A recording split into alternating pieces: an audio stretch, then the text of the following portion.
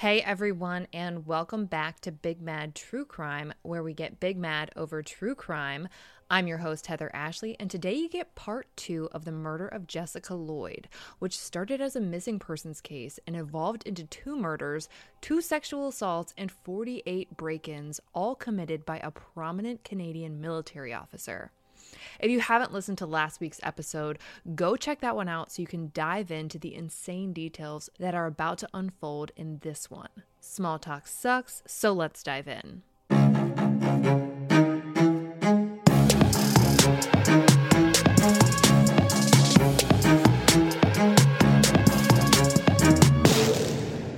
So we left off last week with the insane revelation that Officer Russell Williams confessed to both murders, both sexual assaults, and offered up that he also broke into 48 different homes in an effort to steal their underwear. It's not often that we get the full confession of a serial predator, but this time we do. The entire thing was videotaped and a lot of it's been transcribed, so let me walk you through the mind-blowing interview he had with police where he detailed more depravity than anyone knew they were dealing with. The interrogation took place on February 7th, 2010, just a few days after that roadblock, and lasted for 10 and a half hours. At that roadblock, you'll remember that police took note of his tires and his odd demeanor. He had told police that he was in a hurry because he had to get home to his sick child. The child he didn't have and most certainly was not sick. Authorities started the interview by asking Russell multiple times if he wanted an attorney and even offered a list of attorneys that would offer free legal advice over the phone, and he declined every single offer. He chats with the detective about the 2 sexual assaults and says that they happened not far from his place in Tweed. Russell tells him that he didn't even know the first attack had happened until the OPP went door to door after the second one. Yes, the OPP went door to door and even spoke to Russell after the assaults happened, the second one being only 3 houses down from his. He claims that he only met the victim once, and it was during the summer of 2004 when they first moved into the cottage. When detectives ask, he tells them that he was at home for most of the day Friday when Jessica was reported missing, claiming that he had the stomach flu, but despite that, says that he later drove to the base he commanded around 8 or 9 p.m. to sleep. So he didn't go to work because he was sick, but left home before bed to go to work to sleep, because that makes sense. The last sentence was a lie. They talk about Marie Como, and Russell says that he met her once, that she was in the same crew as him when he got stationed at CFB Trenton, and that he found out about her death via email. Detectives ask him what they can do to move past him in this investigation, playing on his hope that, hey, maybe through some freak accident, if I comply, no evidence will match, and I'll just look like the super cooperative asshole. Guy.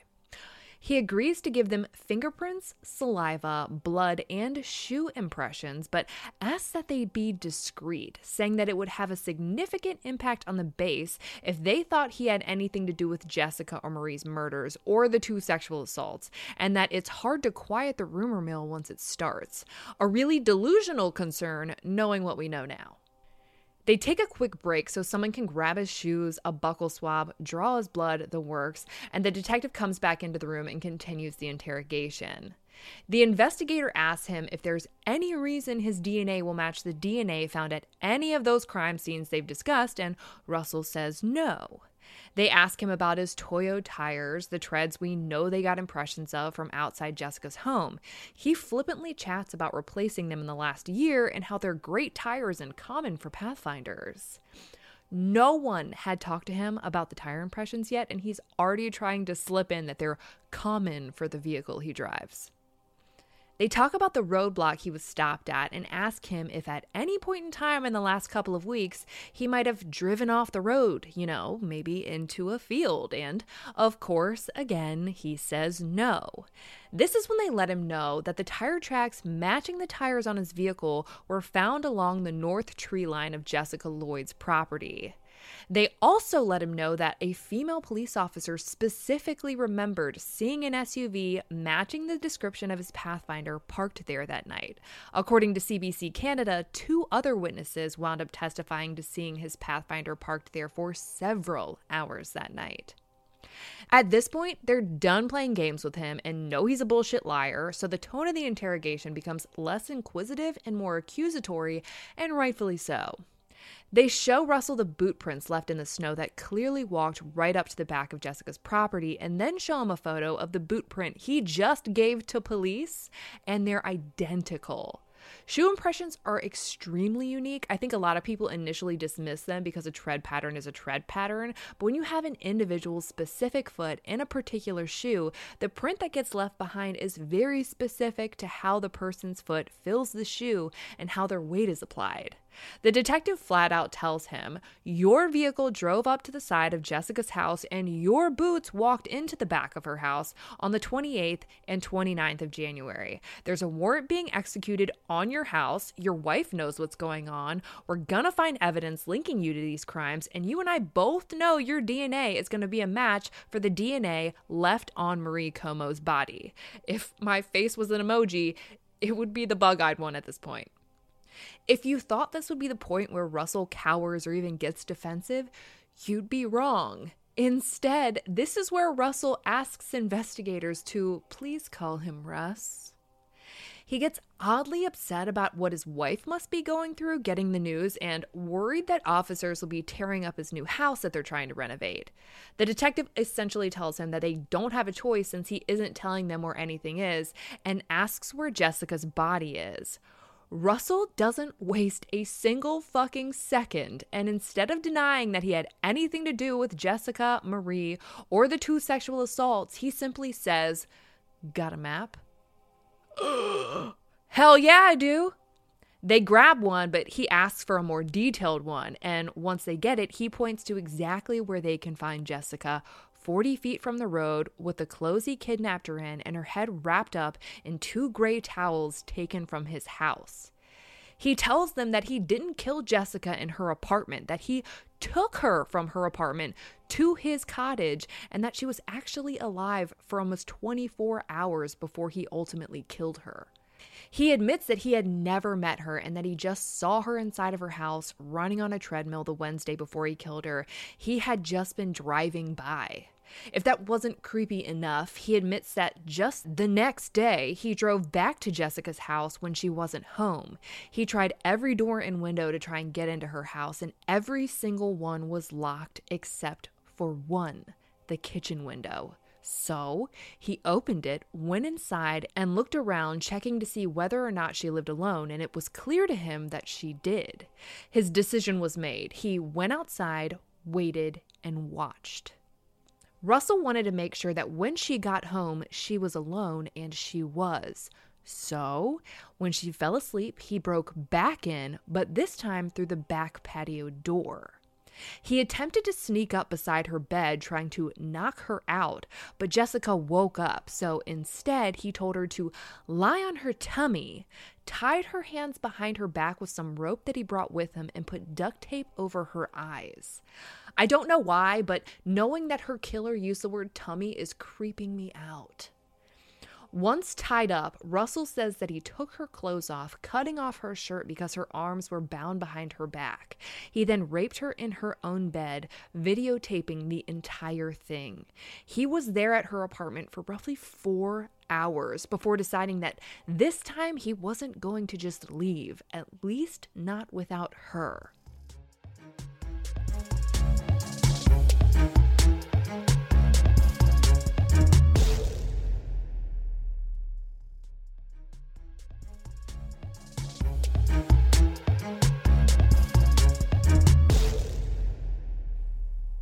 He had her put on some shoes, the shoes he notes were a part of the description on her missing persons report, and with her arms still behind her back, he led her out of her own house and into the front passenger seat of his Pathfinder and drove her to his cottage in Tweed. At this point, it's between 4:30 a.m. and 5 a.m., so her attack likely started around midnight.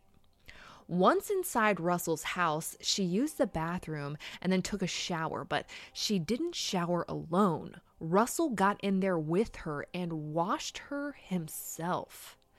Afterwards, he led her to a place where she could take a nap, and he napped with her, making sure that she was tightly bound to his body so that he could sleep knowing she wouldn't get away.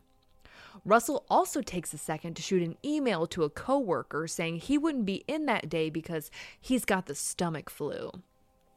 A short time after laying down, Jessica tells him that she suffers from seizures and that she could feel one coming on, and she did. He tells the detectives that she seized for about 15 minutes, all of which was caught on his sadistic videos. He tells detectives that he talked her through it and made sure she didn't bite her tongue. Once the seizures stopped, he said she was exhausted, so he put a blanket on her and let her sleep for about an hour, ignoring her plea for him to take her to the hospital. When he woke her up, he had her put on different pairs of her own underwear and bras that he had taken from her house and took pictures. Russell mentally, sexually, and physically tortured Jessica for hours as he photographed and filmed it. Maclean's Canada reports that in Jessica's video, she pleaded for her life and asked that if he didn't let her live, that he made sure her mother knew that she loved her. But Russell assured her over and over that if she just did everything he told her to, he'd let her go. He continued taking photo after photo after photo, and when he finally finished, he let her get dressed, gave her something to eat, and just when they were about to leave the house on Friday evening, or so Jessica thought, he hit her over the head with an aluminum flashlight. Russell tells authorities that he was surprised how her skull just gave way and that he didn't expect there to be so much blood. While she laid unconscious and bleeding on the floor, he took the same rope he used to bind her hands behind her back, wrapped it around her neck, and strangled her until she ultimately died.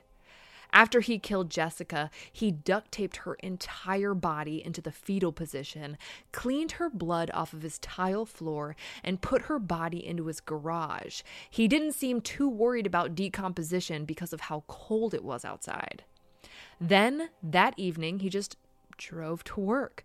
The same base he didn't go to earlier that day because he claimed to be sick with a stomach bug. He slept at the base that night because he said he had to fly an airplane the next morning, and then after that went to Ottawa to spend the weekend with his wife like it was any other weekend. Russell says that he didn't get back to the Cozy Cove house until Tuesday night, which means that Jessica's body was in his garage for 4 days before he moved her. He waited until around midnight that night into Wednesday morning to put her body into his vehicle and leave it a few miles down the road. And if this was any other case, the interrogation might be over, the confession might be complete, but this isn't any other case. So next, they talk about Marie Comeau's murder. He had only met her one time, but that one time he did meet her, he remembered her telling him that she lived alone, something that never left his memory. So, about a month before her murder, he decided she was going to become his next victim. We know that she was before Jessica, but she was after the multiple home invasions and 2 sexual assaults. Russell says that just like in Jessica's case, he broke into Marie's house via an unlocked basement window that November, before the break-in that killed her. He knew she wasn't going to be home at the time of his first break into her house because she was in his squadron and he knew her schedule. And again, just like in Jessica's murder, his first break-in was to look around and verify that she did in fact live alone, checking for any permanent male pieces, and he found none. While he was there, he decided to try on some of her underwear since he had the time. He even took a few pieces home with him that night. At this point, I'm almost feeling like all women who live alone need to start putting men's jackets and shoes by the door and extra toothbrushes in their bathroom just to throw shit bags like this off. On the night of Marie's murder, Russell turned off his phone before he left his house, knowing it wouldn't ping near hers. He drove to her house, and while he was creeping around outside, he could see her in her bedroom talking to someone on her phone, and he used that moment to break in through the same basement window as before. But this time, someone caught Russell. Well, something. He planned on waiting behind her furnace until she fell asleep, but Maria's cat threw off that plan. According to Murderpedia, her cat was fixated on something in the basement, and when it wouldn't come upstairs, she went down there to see what it was staring at. When Marie got down there, she instantly spotted her base commander, though she didn't know it was him. He had worn a black skull cap and one of those nose and mouth masks that you can wear around your neck, so that only his eyes were exposed. She yelled out, "You bastard," before Russell charged her and hit her over the head with the same flashlight he hit Jessica with. When Russell, what he refers to as subdued Marie, she was wearing nothing in the comfort of her own home, never thinking that the man who commanded the base she worked at had been targeting her since the day they met. Once Russell wrestled Marie to the ground and bound her arms behind her back, he put duct tape over her mouth so that no one could hear her scream, then tied her to a pole in the basement so that he could run outside and put the screen back on the window to cover his tracks. Once he did that, he went back inside, and at this point she had lost consciousness due to the blow to her head, and Russell carried her up the stairs and put her in her bed. Marie regained consciousness once she was in her bed and waited for any moment she could to run away. At one point, Russell walked away from her to look out the front window to see if anyone was coming, and when he did, she got up, ran into the bathroom screaming, and tried to get anyone's attention. Marie was a fighter. But her mouth had been duct taped and no one heard her. Russell got the bathroom door open and got Marie back into her bed. He assaulted her for nearly 2 hours, filming the entire thing. The videos of both Marie and Jessica were played in court, and their families had to watch them in horror. Both of them begged Russell to let them live. CBC Canada reports that in Marie's video, you can hear her saying, "I want to live so badly. Give me a chance. I'll be so good. Please." At one point, Russell tried to strangle Marie, but she fought for her life. When he knew he wasn't strong enough to strangle her, he used more duct tape to cover both her nose and her mouth, and held his hand over them to ensure that she couldn't breathe, and waited until she died. After killing her, he took the sheets off of her bed, threw them into her washer with some bleach, and let it run. He then went back to her room, put her on top of her mattress, removed the duct tape from her face, covered her with her comforter, and casually walked out the back door. Her boyfriend found her 5 days later.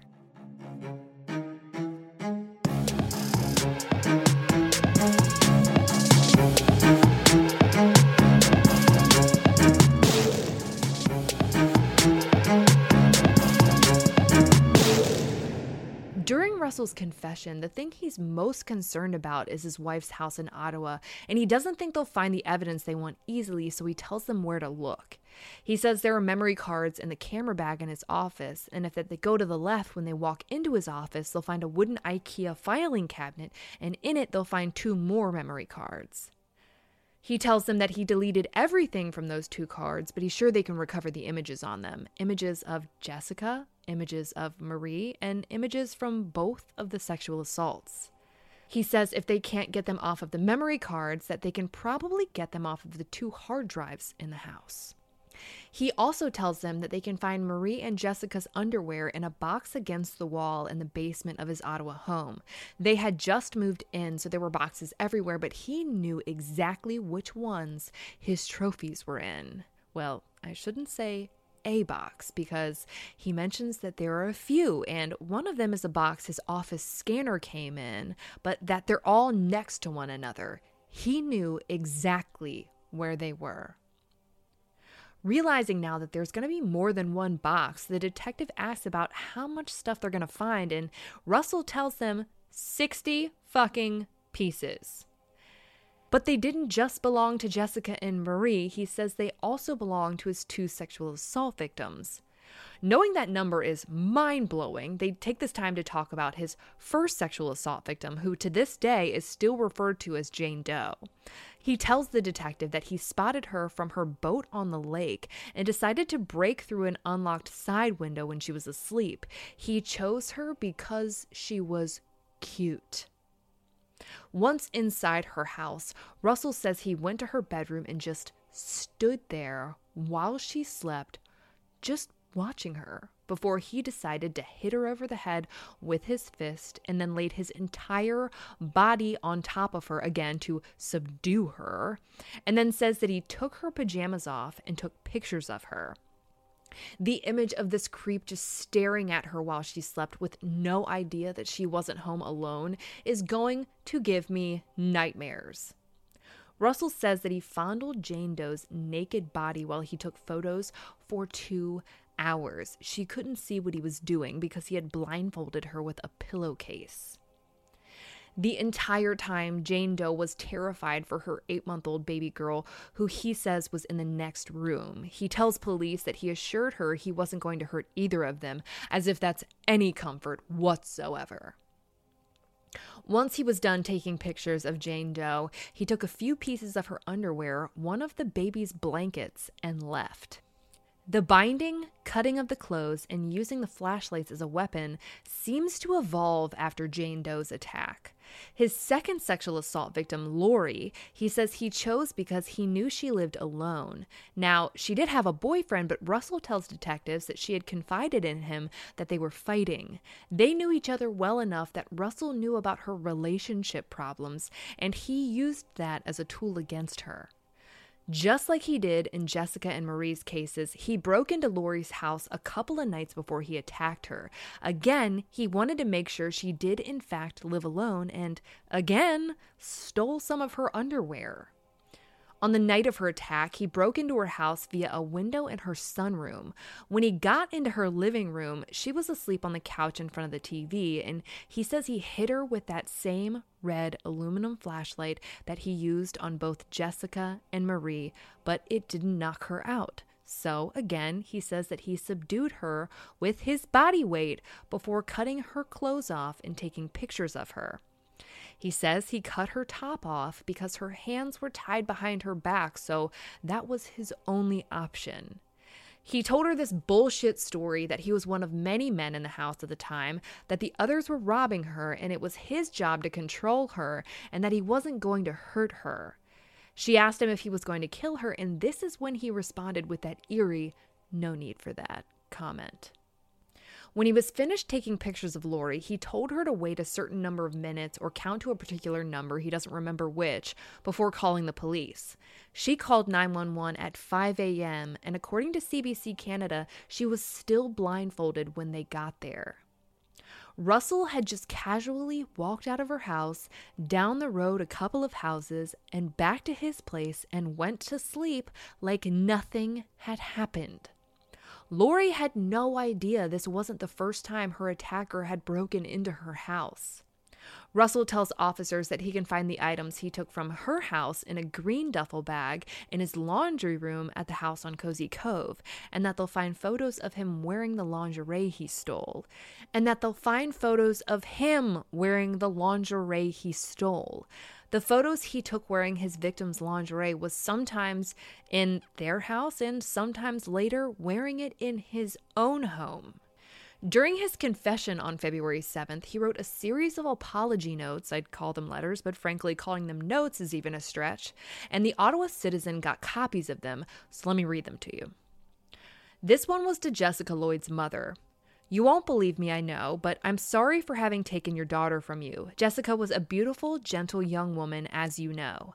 I know she loved you very much. She told me so again and again. I can tell you that she did not suspect the end was coming. Jessica was happy because she believed she was going home. I know you have already had what looks like a lot of pain in your life. I'm sorry to have caused you so much more." To his first sexual assault victim, Jane Doe, he wrote, "I apologize for having traumatized you the way I did. No doubt you felt a bit easier now that I've been caught. Worst apology ever, fuck off."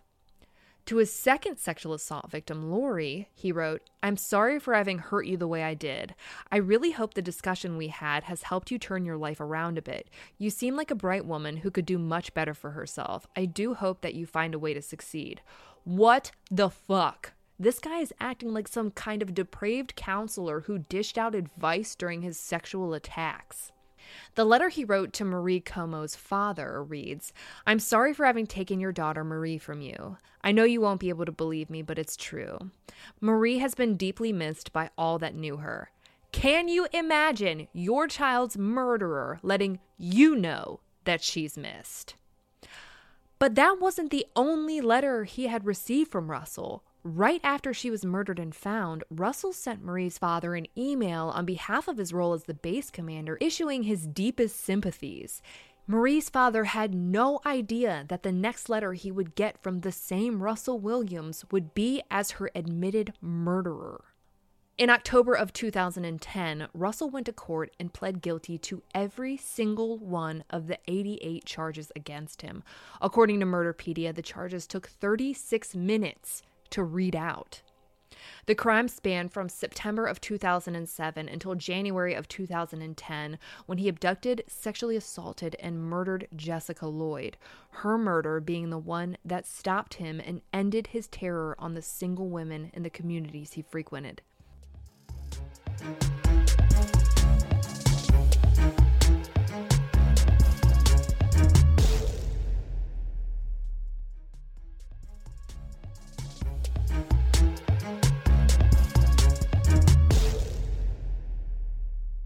CBC Canada reports that Russell admitted to wanting to act on his desires as early as his 20s, but didn't until now. Russell had 88 charges against him, mostly for breaking and entering, but he only broke into 48 different houses between Ottawa, Tweed, and Belleville. The 88 charges racked up because he broke into those homes multiple times. One of the homes he broke into on 9 different occasions. The first house he's ever thought to have broken into was his next-door neighbor's house. They were friends, they'd have dinner together, normal neighbor shit. But when they went through everything found during the search warrants on his homes, they found photos of him in his neighbor's house on a bed, wearing the homeowner's 14-year-old daughter's underwear and masturbating. He had broken into that house not once, not twice, but 3 different times. It was easy for him because he knew their schedule. The house he broke into 9 times belonged to another one of his neighbors, and sometimes she was home when he did it. She just didn't know. One of those times, he waited until she was in the shower, took off all of his clothes, broke in, walked into her bedroom, stole her underwear, and left. Clearly, simply breaking and entering wasn't enough of a thrill anymore. This time, there was a risk of being caught.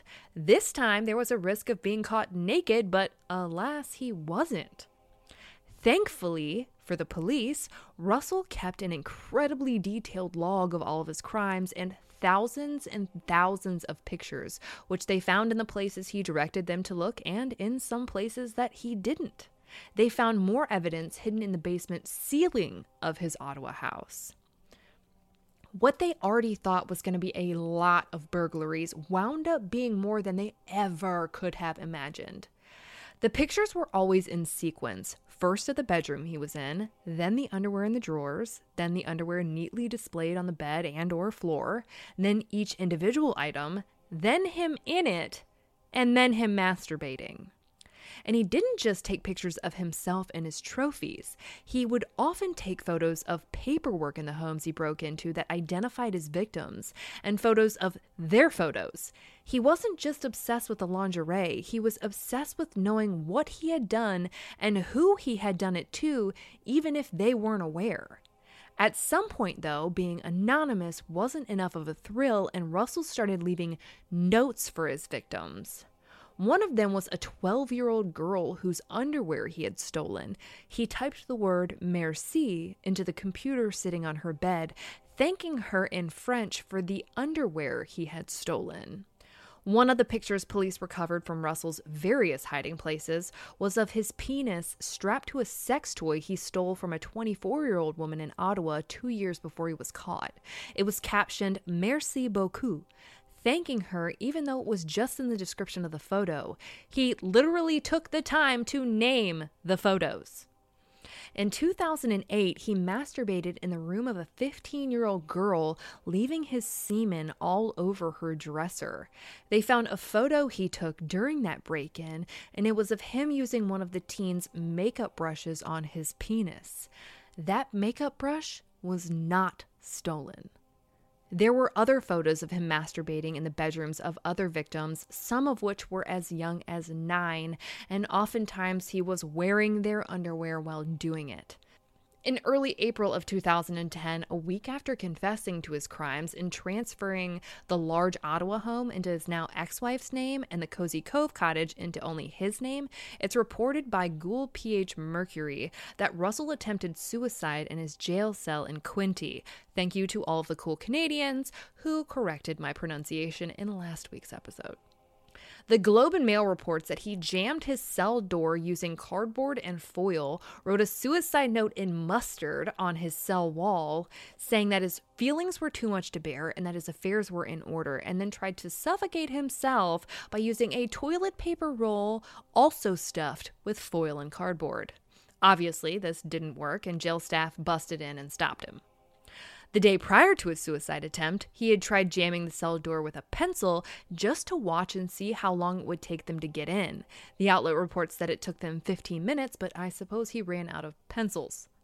In late October of 2010, after the trial was finally finished, Russell was officially sentenced. He was given 2 life terms in Canadian prison, which, as we know, means that he has the possibility of parole after only 25 years. Canada did not allow for concurrent or multiple life sentences to be served until 2011. The Canadian military stripped him of his commission and shredded it, burned his uniform and cut his medals up into pieces. His vehicle was also symbolically crushed and scrapped. Russell was also in the background of a photo used for a booklet, and the military felt it was offensive to have him on anything, so they ordered all 4,000 copies to be destroyed. In 2014, 2 civil suits against Russell were settled. Macleod's Canada reports that Jane Doe, his first sexual assault victim, had filed for $2.45 million in damages, and Jessica Lloyd's family had filed for $4 million in damages. No one knows what the settlement numbers wound up being, but it is noted that it was resolved to the mutual satisfaction of all parties. The $7 million lawsuit filed by Marie, his second sexual assault victim, was not settled in that agreement. Serial predator and murderer Russell Williams will be eligible for parole in 2035, and the world can only hope that it will be denied. For all photos pertaining to this case, and there will be quite a few, check out Jessica's highlight at the top of my Instagram profile at @TheHeatherAshley, and join me there tonight at 8 p.m. Eastern, where you go live with me and we continue the talk about the insanity that is this case. If you like your podcasts ad-free, head over to our Patreon at patreon.com/BigMadTrueCrime, where for just $1 whole a month, your episodes are totally ad-free. If you need more episodes in your life, for just $5 a month, you get a bonus episode on the first Monday of every month. All your episodes are totally ad-free, and you'll also receive a forever discount code for all Big Mad True Crime merch. And of course, anytime you sign up, you get instant access to all previous bonus episodes. I'll be bringing you 2 brand new cases a week from today, 1 regular and a bonus episode for Patreon members, and I cannot wait. But until then, we out.